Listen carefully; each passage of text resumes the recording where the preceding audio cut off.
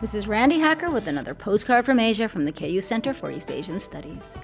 It's been said that a cat may look at a king, and a story from 12th century China shows that a cat may make or break a king also. Gaozong was the 10th emperor of the Song Dynasty. In 1129, his only son died unexpectedly, and so a search was mounted to find a boy to succeed to the throne. After considering many boys, the emperor narrowed it down to two finalists, a thin one and a plump one. He favored the plump one. At the last minute, however, Gaozong had the boys stand side by side for a final look-see, and as they did, a cat walked by, and the plump one kicked it. And so the emperor chose the thin one to become his heir. Moral of the story: dynastic leadership is like comedy. The most important thing is timing. With thanks to Keith McMahon for this story, from the KU Center for East Asian Studies, I'm Randi Hacker. Wish you were here.